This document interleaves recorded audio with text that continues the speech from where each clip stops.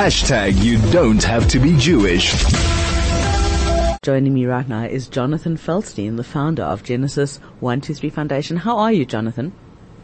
Good morning, Kathy. Same as yesterday. Yeah. Have you had word from your son? Other than the 40-second phone call he had with my daughter-in-law last week, we have not, although the Army is trying to give us the options to stay connected, and yesterday she dropped off a shoebox filled with all kinds of things that hopefully he will like, and even in the midst of war, the Army is delivering our personal effects, my letter to him, and all kinds of other things, cookies my wife baked. But no, we've not heard anything from him inside Gaza now for 2.5 weeks. Do you mind if I ask you about this? I mean, I know that it's very personal. But there's a difference between personal and private. So I'm not sure where that line is. That's why, but I mean, we have a relationship, we know. Good. It's probably won't stop me though. So, how are parents coping? When you haven't heard from your child who's your adult child.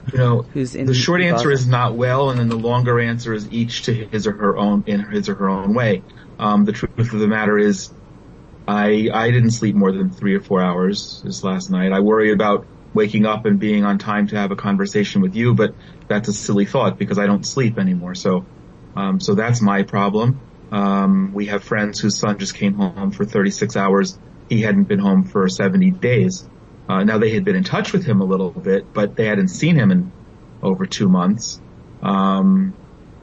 There's anyone who's a parent who's listening will understand even remotely the idea that when your child becomes older and independent and goes out on his or her own, and you don't know where they are and you're not engaged in everything and you want to know that they're going to come home safely from wherever, that can be unnerving.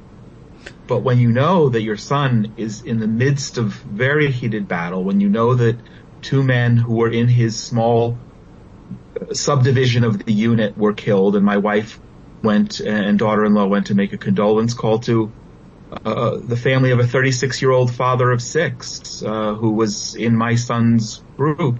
So he's in the midst of it. And a good friend of mine said, Jonathan, the only way you can function is by realizing, first of all, that you can't change it, and second of all, that you have to kind of live with this as if it's going to be for a while, and you can't live your life worrying. But I got a fabulous phone call from a man in the U.S. yesterday who received my book that we've just published, Israel the Miracle, thanking me for the book, asking how we were, and I told him.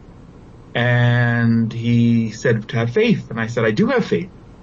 But I also see when I read my Bible that God never promised it was going to be easy, that there were wars, and there were 58-year-old men like me who were in battle, and they didn't think, wow, how great, we're going to be in the Torah. They thought, no, we're defending our families. And so it's very human, and that strangely gives me comfort. Yeah. I imagine, when we worry about things, God doesn't have to worry about them. When we turn over our concerns to God, God worries about them, and He's probably better equipped to do it. And I know that it sounds quite shallow, but it's worked every time I've been in a situation like that.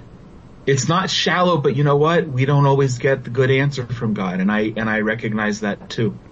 We've had, as of today, 131 deaths since the ground operation began, on top of the 1,200 who were massacred on October 7th, on top of the hostages who are still there, and the suffering that they're going through. Can we God doesn't always answer Finish your sentence. God doesn't always answer our prayers the way we want them answered. But He answers. Sometimes just the answer is no. Right? Like a parent. Correct. Okay. Correct. One of the stories about the hostages is that I see that Hamas has released a video of these 3 old men. I mean, I would say elder, but they're actually just old men. And they are old men, yeah. And it's absolutely heartbreaking. the psychological warfare. And sometimes I look at, with the shooting of this mistaken shooting of the 3 hostages, and it's completely heartbreaking, Jonathan, because they did the right thing. They did the right thing. They did everything right, and yet it still worked out the way that it did for them, with them ending up dead and shot.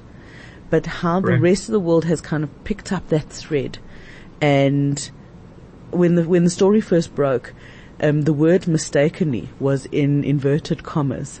Oh. Which was horrifying. It was on BBC. The first place that did it was the Associated Press. And of course, people buy their news from AP. And it was absolutely horrifying to see the word mistakenly, kind of like implying that it wasn't mistaken at all. Yeah, how do we... In fact, I can't even ask you how to reconcile it, because I'm not sure that you can reconcile that. It's just tragedy from beginning to end, and I know that it has changed the mindset in Israel. Jonathan, no, go ahead. What has been the impact politically of the war? Because I think that that's something that we don't really talk about a lot. So it's a very good question, Kathy. I've been following that because it when we start talking politics here, it starts to, I think, begin to talk about the unraveling of perhaps some of the solidarity that we've experienced. But just yesterday there was a poll, and the poll showed some very radical shifts. Certainly that the current governing coalition will no longer be in power if there were to be an election today or in the short term. But the fact that we're having these conversations at all either means that people are looking for the news cycle, or we know that there is an inevitable election coming. By law, I think it can't be for at least 4 months from the day the election is called. So we're not looking at an election before Passover, before the early spring, for sure, probably later.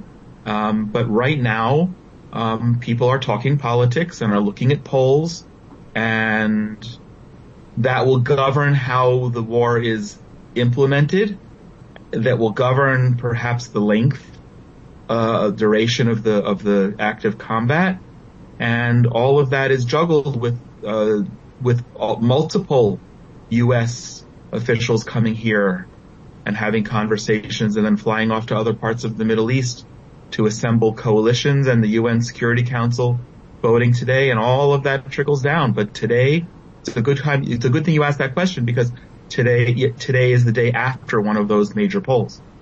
So interesting. Diaspora jury, there's only so much that we can focus on. We aren't tapped into what the sentiment is, the conversations that are happening in corridors in Israel. When people, what is sentiment towards Netanyahu, as an example? I mean, is it positive? Is it negative? Generally, it's not positive. We came into this war with Netanyahu facing tremendous conflict, still as prime minister and the head of the coalition, but that I think has been exacerbated by the fact that Benny Gantz has played this very well so far politically by joining the coalition, by being an adult in the room, and I'm not saying that there aren't others, but being one of the adults in the room and being the alternative. So if you put yourself in that scenario and you're the foil to a prime minister who's the longest serving prime minister and who does have to take responsibility for at least some of what went down on October 7th, unless something radically changes, it's hard to imagine the polls changing much. It's just a question right now of when we will be having these conversations more and more, so it supersedes the conversations of the battle and the hostages and the inevitability of an election. Jonathan, that is where we leave it today. I do look forward to our next conversation, which I hope is not too long. And please, I think it's tomorrow morning. Yay! Looking forward to that. Thank you so much. Be well, and just our thoughts are with you. Thank you so much. That's Jonathan Feldstein. He's the founder of Genesis 123 Foundation. He's standing in for Arlene Marks, giving us an update.